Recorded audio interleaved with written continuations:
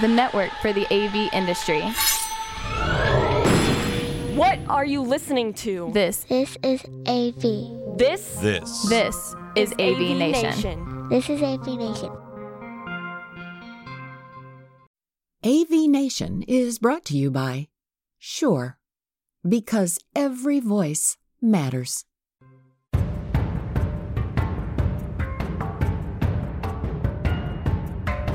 Hello and welcome everybody to this month's episode of Women in AV. Today, joining us are a couple of really amazing guests. I'm so glad to have them. But first, I'd like to introduce my co-host, Jennifer Goodyear. Hi, Jennifer. Hello. Thank you for bearing with me. We are having a really reality episode today because I have a cold and a toddler in the background. But that's part of being a woman in AV is you're also a mother in AV. So thank you for our guests so much for joining us as well. We have Sherry Beck. She's the Director of Learning and Development at AVI-SPL. Hello, Sherry. How you doing? Hi, Jennifer. She's actually a returning guest. Thank you for returning to our podcast. And then we have Gladys Mariquin. She's an AV consultant at Newcomb and Boyd. And she's actually here in Atlanta with Erica and I. So we have 3 Atlanta people on the podcast today. So should we just jump right into it since this is such a huge topic? We need as much time as we possibly can. I think so we're talking about diversity, and I wanted to just start first with the definition of diversity, equity, and inclusion, which that refers to the organizational frameworks that seek to promote the fair treatment and full participation of all people, particular groups who have historically been underrepresented or subject to discrimination on the basis of identity or disability. So I know Sherry knows all about that because Sherry actually has is it a degree or a certification from USF and DEI? A certification from the University of South Florida here in Tampa. I want to say that when the program started, they had went global with 15,000 people registered for this certification. So it was a pretty big certification. Wow. Yeah, I'd say so. And it's important for that. I mean, we're going to touch on it, but it's really important for all organizations to recognize DEI. That's a real thing, and it's something that they should put stock in. AVI-SPL is a huge organization. What do you feel has made the most impact from what you've learned from DEI? Engagement, employee engagement, employees coming together. For example, we have 5 ERGs, employee resource groups, which is a component of DEI, and the certification was all about what companies can do to further DEI initiatives in their organization. And creating employee resource groups is one of those items that can be launched to help foster DE&I at your organization. So at AVI-SPL, we have 5. We have an ERG that supports our veterans. AV Vets is the name of that group. We have Culture Coalition that supports different cultures. We have Elevate that supports women or gender equity in AV technology. We have ABLE, which empowers our employees with disabilities. And then we have Open, advocating for orientation and identities for all gender expressions. So that would be, I think, an important component, allowing employees to lead those groups, come up with initiatives, and actually implement those initiatives to better support and embrace DEI overall. Yeah, thank you. That's exactly what I was looking for. So I'd like to ask Gladys, can you explain to us in your own words, I know that you've come up in AV for a bit now, why DEI is so important to our industry? Sure. Yeah. I mean, there's many reasons why DEI is important. I think one of the major ones, just, when we think long term and what this industry is going to look like or what we want it to look like in the future, I think, when it comes to diversity and being as inclusive as possible and just trying to hire more diverse people and, make sure that those voices are heard, I think that encourages, future generations such as, Gen Alpha that now is they're teenagers, so they're looking ahead as well as they're starting PSATs or SATs and looking into college options and what their career is going to look like those first few years, and kind of seeing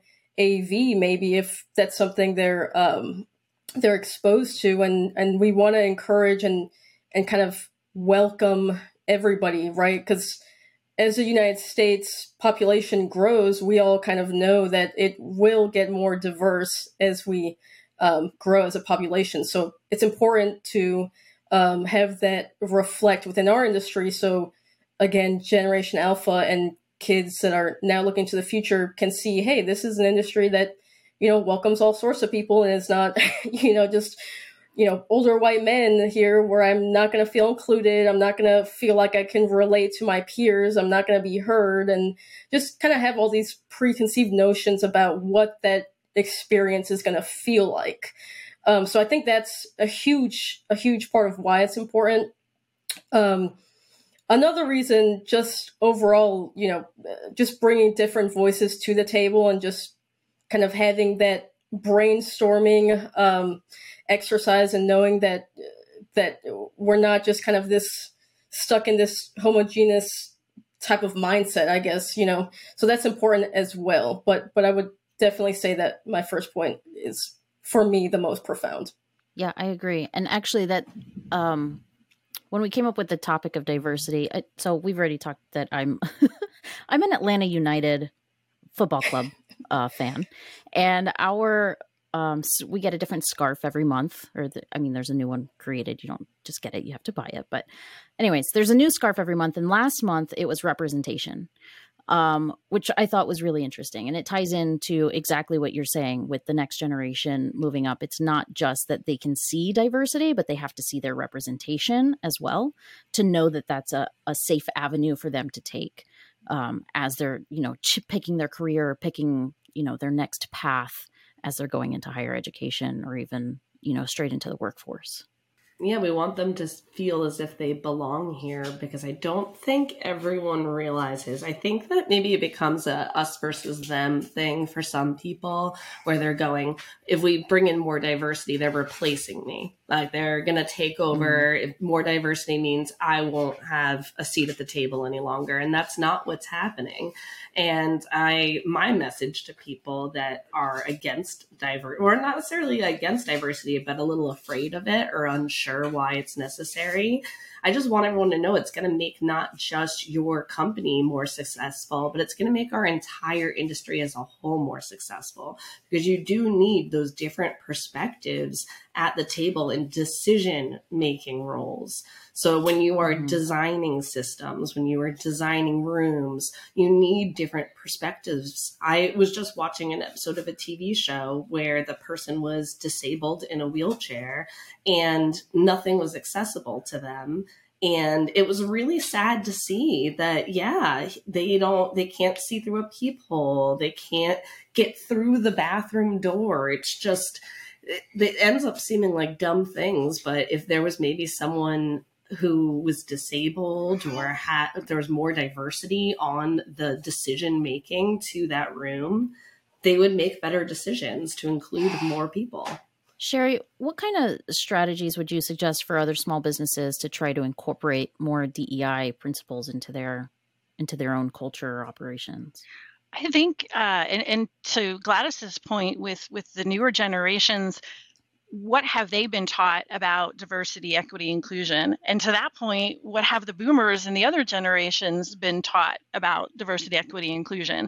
So all of our new employees and our existing employees were exposed to Introduction to DEI at AVI SPL. What is our mission statement when it comes to diversity, equity, inclusion?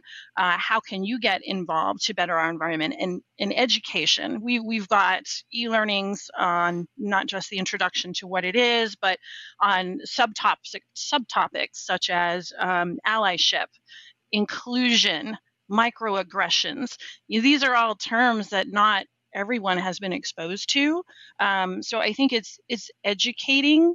It's having our leadership team emulate those particular items and ensuring that all employees are aware, including harassment, which is, in the United States as well as other countries, since we're global, there are different harassment policies where we do have to require to train our employees on how to identify harassment, how to report harassment when it comes to diversity, equity, and inclusion. So those are all important educational factors. And the fact that I work in learning and development, of course, I'm passionate about, developing our employees to understand and recognize these concepts. Gladys, when you're working on AV designs or new projects, do you incorporate DEI thought process into your considerations?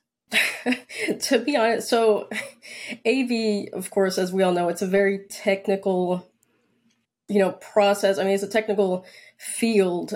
So when it comes to the gear and the equipment, right, that's going to be decided by the client and kind of what they're used to. So I wouldn't say that for that aspect, there's no DEI, sorry, thought. However, I think where it matters and where we implement it is with our client interactions and kind of, being mindful of how we interact, using, our empathy and kind of our social cues and things like that. If you're working with someone who, is a person of color, maybe they have an accent, maybe they don't, you try to be mindful with that and kind of try to understand, again, social cues, because it might not be something that, the majority of Americans are used to. I mean, for example, an accent, one time, now I wasn't in my current role, but I worked with someone who had a pretty strong accent. However, I was raised by immigrants, so an accent to me is nothing new. And conversing with her, it came naturally to me. I didn't need any repetitions from her. I didn't need her to repeat herself constantly. And she pulled me aside one day and she was just like, "Hey, Gladys, you're the only person who has never asked me to repeat myself." And I'm just like, really? Like, that's wild to me, because I really don't think, like, yes, you have an accent, but I don't think it's that strong to have you repeat every sentence, So that's where, diversity matters, right? Where you can understand people in a way that others may not be able to understand them. So it's more social than it is technical, I think. Yeah, on the point of accents, as you know, Gladys, we're both from South Florida or the West Palm Beach area. And so I was just back in Orlando last week and I ran into one of our dealers that he is originally from Puerto Rico. And we were talking about the differences now that I'm in Atlanta and everything. And I was saying how I miss being able to get cafe con leche like anywhere, like a really good one and really good Cuban food anywhere. And it's like now I have Erica has to guide me. But she's done a great job. She's found me the good Cuban food, but it's not like it's on every corner. And he said that he's not able to get as many jobs in the South because they don't understand him. And I was sitting there speaking to him, but it's just because I've always been immersed in that my entire, it's like Miami there's a little Havana there. Exactly. It's like, you're just, when you're immersed in that and accents. And I mean, it's the same deal in all of Florida. I know Sherry feels the same way about Tampa. You don't second guess an accent, but there are places in the US where they can't understand you. And instead of trying, they just write it off. There's assumptions made there, right? As far as intelligence goes. And that's, that's a good point, right? Because for some of us, we're used to it. And it's, to me, I understood her as I'm sure you understood him crystal clear. Yeah. I didn't think anything of it when he said that. I went, really? They don't understand you? But that's got to be tough. And if you don't have people on your team that can speak multiple languages, you're kind of setting yourself up for a little bit of failure there as well. Yeah, totally agree. Or people who haven't been in positions where they have to listen to people who speak on other languages, right? Yes. So same, I was raised by immigrants. So listening to other people speaking English or even broken English, comes easily to me. And I think that's a valuable experience to have and a valuable background to have for those types of interactions. Just to your point, I did grow up in South Florida, and it was mandatory for us to take the secondary languages when we were in, I think as early as middle school, I was taking Spanish. And we recently acquired a company in Mexico where we wanted to translate some of our content into Spanish for our Spanish-speaking employees because they were not bilingual.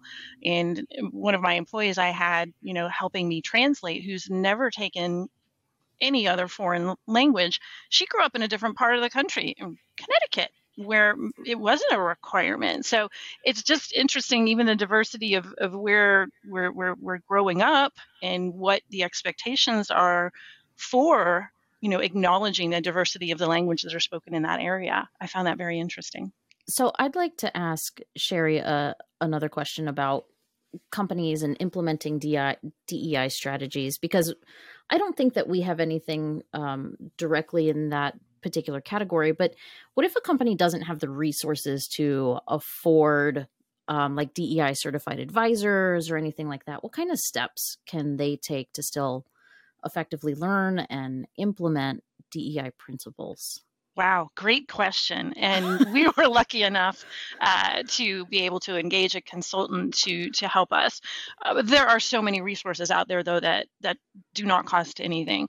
The whole certification at USF, that was completely free, 8-week program. Other universities are latching onto that concept, and it's available because it's such an important concept. A lot of the content that I've also found that I didn't have to pay for come in the simple terms of TED Talks. Just powerful TED Talks about diversity, equity, inclusion. I would say I would start with crafting your DEI mission statement. Again, that could be free. Forming a committee to come up, what is our mission statement? Again, go to your friend Google for resources on crafting mission statements. I'm sure there's plenty of free content out there. Start with a mission statement, and then I would start with some of those free resources. Even just pushing out, a TED Talk or a YouTube video on what is allyship or diversity inclusion. There's great resource. There's a really great, trying to remember her name. I think the last name is maybe Valerie Anderson, How to Outsmart Your Own Unconscious Bias. Great TED Talk, highly recommend. It will change your perception about biases immediately. Impactful. I think Valerie Anderson, How to Outsmart Your Own Unconscious Bias. Start with simple free items like that. Even bringing, for smaller organization, your team together to evaluate some of this content. Come together in a Teams meeting virtually or together if you can, and actually talk about the impact it had on you. That'd be a great start for DE&I. That's awesome. Gladys, have you had any sort of formal DEI initiatives at Newcomb and Boyd, or have you had any experience with that? Oh, I don't think we've had any formal ones. So yeah, now, this might be a little bit of a hot take, but from my experience, and again, it's just my experience. I mean, I haven't been at a firm as large as AVI-SPL. And I've read that article about Intel being on the list of top DEI companies to work for, and their metrics of how they measured that. I think some of them were really good. But when we talk about just general DEI, I think there is a little bit of a stigma within, marginalized groups. And I'm not going to speak for all of us, but there is a known stigma when it comes to DEI and kind of, getting the feeling that sometimes these initiatives can be a little performative. So with that being said, right, I do appreciate that Newcomb and Boyd, I feel that they treat all of their employees with respect, dignity, and they're valued and they're compensated well. And I think that in itself reflects a lot about the company in terms of diversity, especially, giving everyone, good opportunities, guiding them and having them grow into roles that are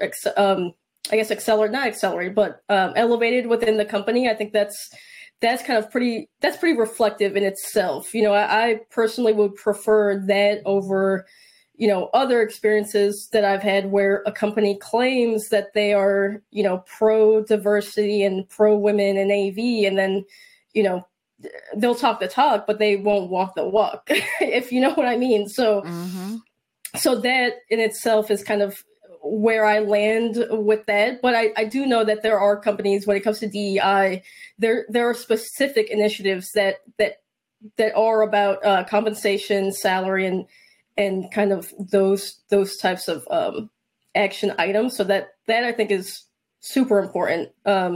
But no, I don't think there's a specific initiative that we have going on. That's why I wanted to look at that specific Forbes list that you were talking about, where we saw that Intel was not top 10, they were 11, but at least we know there's a tech company that's on the list of top 20 at least. But what I liked about that list is it was anonymous.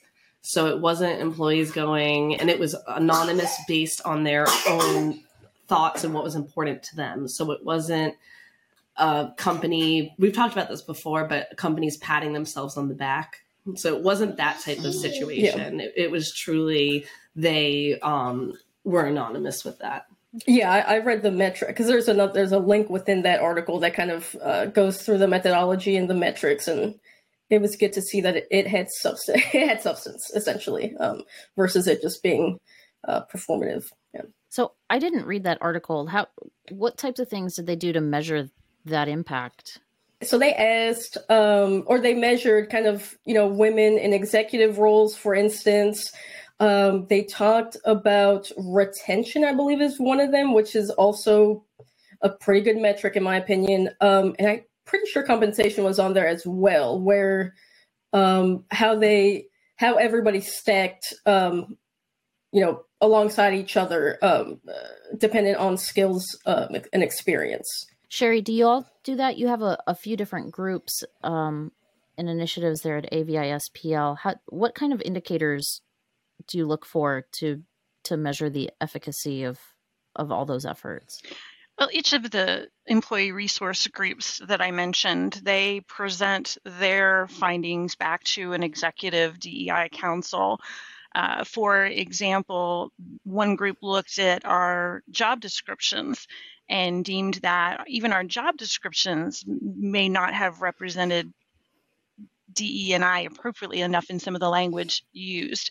And so even though I don't have access to those metrics, I know that they look at metrics in form of projects and initiatives and the changes that are being made based on the recommendations from each of those ERGs. And I'm sure that, I mean, for one metric, for example, I know that AVI-SPL, we're kind of above average in the AV industry for women at AVI-SPL, but ironically enough, my boss just mentioned today, we need to promote more women.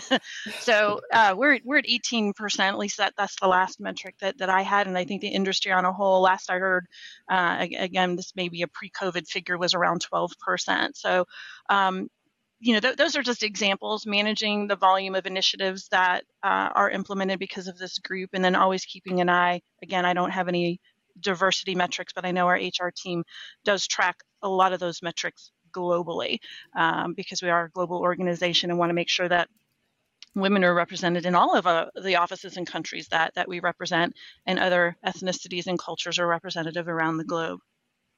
I hope to do more of that in the future, get more immersed in the data and the metrics. And I think that we have an initiative happening now where we're getting more engaged in the employee experience. And I think that has a direct correlation to DE&I. So the new employee experience manager will be looking at data and metrics and doing more surveys across the global organization so we can collect more of that data. So that's an exciting initiative that I'm looking forward to. It's obviously no secret that I'm a giant Sherry Beck fan. I've made that clear many times. But one of the things that I liked the most about you when I was meeting you, learning about you, was that I knew you were in charge of education at AVI-SPL, and that also DEI was like a personal passion of yours. So I thought how cool for their organization is the person that's in charge of education also has a passion for DEI. So I think that my takeaway from that is if you can't necessarily afford to bring on a DEI consultant, you can't have a person that's dedicated to that. If you're passionate about it within your industry, try to incorporate it into your company. If you try to be the DEI consultant, dude, like you said, watch the podcasts, read the books. You can do it yourself if you have to.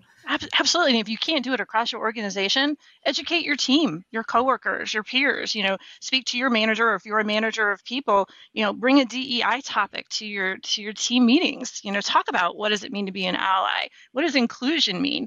There's a variety of resources out there. Like I said, be the catalyst in your small team, and maybe it can grow across the organization. I don't want to take this like totally off topic, but I am intrigued to learn, and maybe Sherry, you might know a little bit better. When did DEI really become more prominent, and what kinds of problems were we seeing or we facing at the time where it sort of spawned this, wow, we really need to make a change, and, DEI is the answer? That's a great question. So I received my certification in 2021. That was right in the middle of COVID pandemic. Yeah. What sparked it? It could be a little bit of Black Lives Matter, maybe all of the different controversies happening. It could have some political, items that were going on. There were sexual harassment cases. I think they reached a head at some point.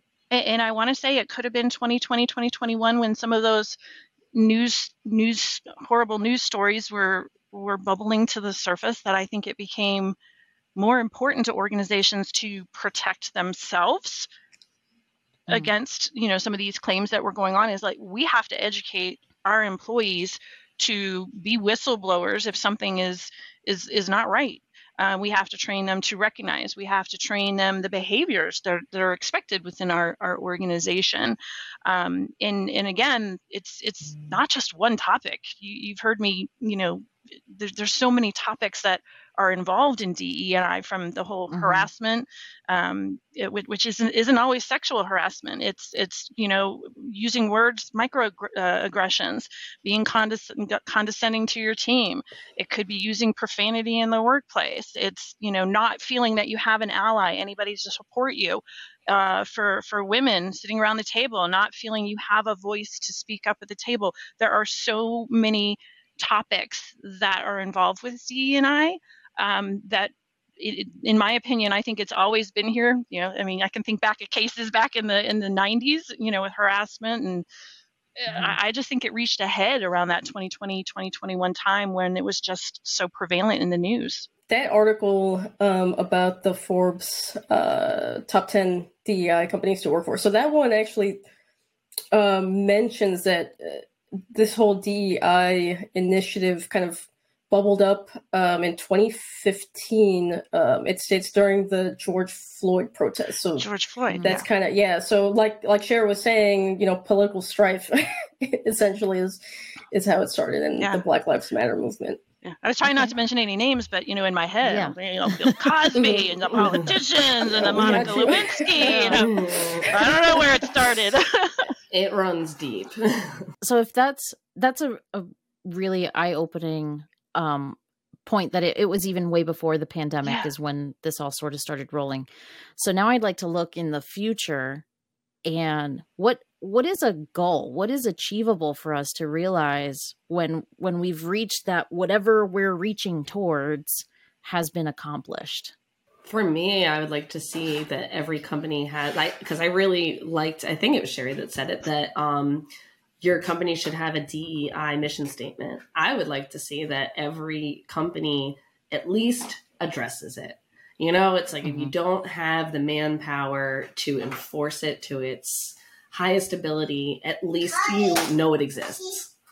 Well, since I work in HR, I would say a metric that we can look at is seeing the number of formal complaints and anonymous complaints, because we do have an anonymous resource that if you think something is unethical or shouldn't be happening, or even if you have positive feedback, it's an anonymous venue. But to see the complaints and the issues reduced over time. That's a good tangible metric. To be honest, I'm not sure. I think mine would be more abstract. I think that would be very difficult to measure. But for me personally, I think it would look like or feel like, I can be my complete self in the workplace or just in the industry in general, and not have to, second guess like, oh, I don't know if people are going to understand that. Like, for instance, something as simple as a joke that I could make. It's like, oh, will people actually get that? Is that going to be controversial? Like just bringing my full personality and not, fearing that someone is going to, find anything controversial. And it's not, they're not like rude jokes or anything. It's just kind of like, I don't think people really understand some of my cultures. Yeah, you just want to be your authentic self, which doesn't every person deserve that. Every single person deserves to be their authentic self. In addition, I would like to be sitting at the table and seeing a diverse group around me, but not only seeing them, but knowing that they're comfortable speaking and adding their opinion to the table. Because so frequently, I think it's the minorities, right, at the table in that type of environment that are less apt to feel comfortable to speak up. And, I know we're a group of women, and sometimes it is the women who, because we're outnumbered by our male counterparts, that sometimes don't speak our opinion about whatever the topic is at the table. And I would like to see that change, that everyone, no matter their race, ethnicity, gender expression, that everybody has an equal voice at the table. Yeah. And also just to piggyback off of that and add to it, just, having like the majority group also be able to kind of poke at people and be like, hey, this person hasn't spoken up yet. Do you have any thoughts? That type of thing. Like I said at Nickel and Boyd, my colleagues are like that. So I feel very much supported by them at all times. But I think that is important, not to just, what it looks like for us as marginalized peoples, but also setting expectations for the majority. And just as an example, I'm not going to name any manufacturers, but I was at the InfoComm last year. There was a consultant event, and I was there, with my team members, and I'm looking around the room, and there are no women in the room. Definitely no people of color. So I'm sitting there like, dang, not only am I the only person of color, so that makes me like the darkest person in there, right? And then two, I'm the only woman in there. I'm just like, wow, this is really weird. And not that it was, I didn't feel like I couldn't speak up or anything. And that's going to vary from person to person, of course. But it was just kind of, that's something that is going on in my head, whether it's negative or positive. I'm just kind of like, it's something I think about. Whereas, the rest of the people in there are probably not thinking about that at all. It's just kind of like, oh yeah, I'm just existing, la la la. So I would definitely like for that to change as well. That happens frequently. It does. And I've forgotten to think about it because I just had, so there's a young girl, she won a scholarship, and I was working with her and walking into InfoComm. She was walking into InfoComm for the first time. So she was seeing it through fresh eyes. So it's like it's almost like a Disney World thing, taking a kid for the first time. You're seeing it through fresh eyes. And the first comment she makes, I don't even recognize it anymore. First comment she made, she was like, where are the women? There's so many men here. Like, she couldn't in her, I guess where she was looking, she didn't spot one woman. And I think maybe we're so used to it that I didn't even go, oh, hey, wow, yeah, there isn't any. And I had to kind of reassure her and be like, no, there are some here. I'll find them, I promise. But we have to look for them. Yeah, that's the problem. I have to go to specific booths where I know they are, and it shouldn't be that way. And it made me kind of sad. She's young. She's 19. And it made me kind of sad that she walked in and it hit her. But that's just another reason why, it's really important for that. Well, I guess that person would be Gen Z, but, we don't want Gen Alpha or even Gen Z to experience, or anyone to experience that. It's just going to be more obvious as these generations grow up and they become more diverse. It's going to be more blatantly obvious to them than it would be us and older folks. Absolutely. I remember walking on the show floor the first time over 10 years ago, and there were no women, right? If there was a woman, they were hired to stand there and be pretty and scan badges. And I'm glad that we've come far enough along where that's not as common. It still does happen, and I get that. You need somebody to work your booth, and women are usually willing to work in that capacity. So I'm just glad how far we've come to this point. And in another 10 years, I'm hoping that the first time you walk on the show floor that you can look around it and maybe at least see a 30-70 mix. Yeah, because it'll make you feel like, hey, maybe I do belong here, instead of, am I even allowed to be here? So that's about time for us. I'd like to thank Sherry. Thank you so much for coming back. We love having you on the show. You're such a wealth of information and experience that, we want to share people's stories and experiences. So I appreciate you being here. Thank you for having me back. And thank you, Gladys, for joining us. Hopefully you can come back and join us again. And if not, we should definitely meet up in person here in Atlanta. Maybe we can go out for some good Cuban food. Yeah, I like that. Yes, thank you. Yeah, I would love that. You could come to Tampa. We have really awesome Cuban food. True. Yeah. They have where the Cuban sandwich was made. Yes, they have the first ever Cuban restaurant, and I went there. One of our companies took us there, and it was amazing. If you're willing to come up to the Georgia mountains, I'll make you some Cuban food here at home. So awesome. That sounds good too. Come on up, Sherry. And thank you, Jennifer. And a shout out to Jennifer's daughter for joining us as well too.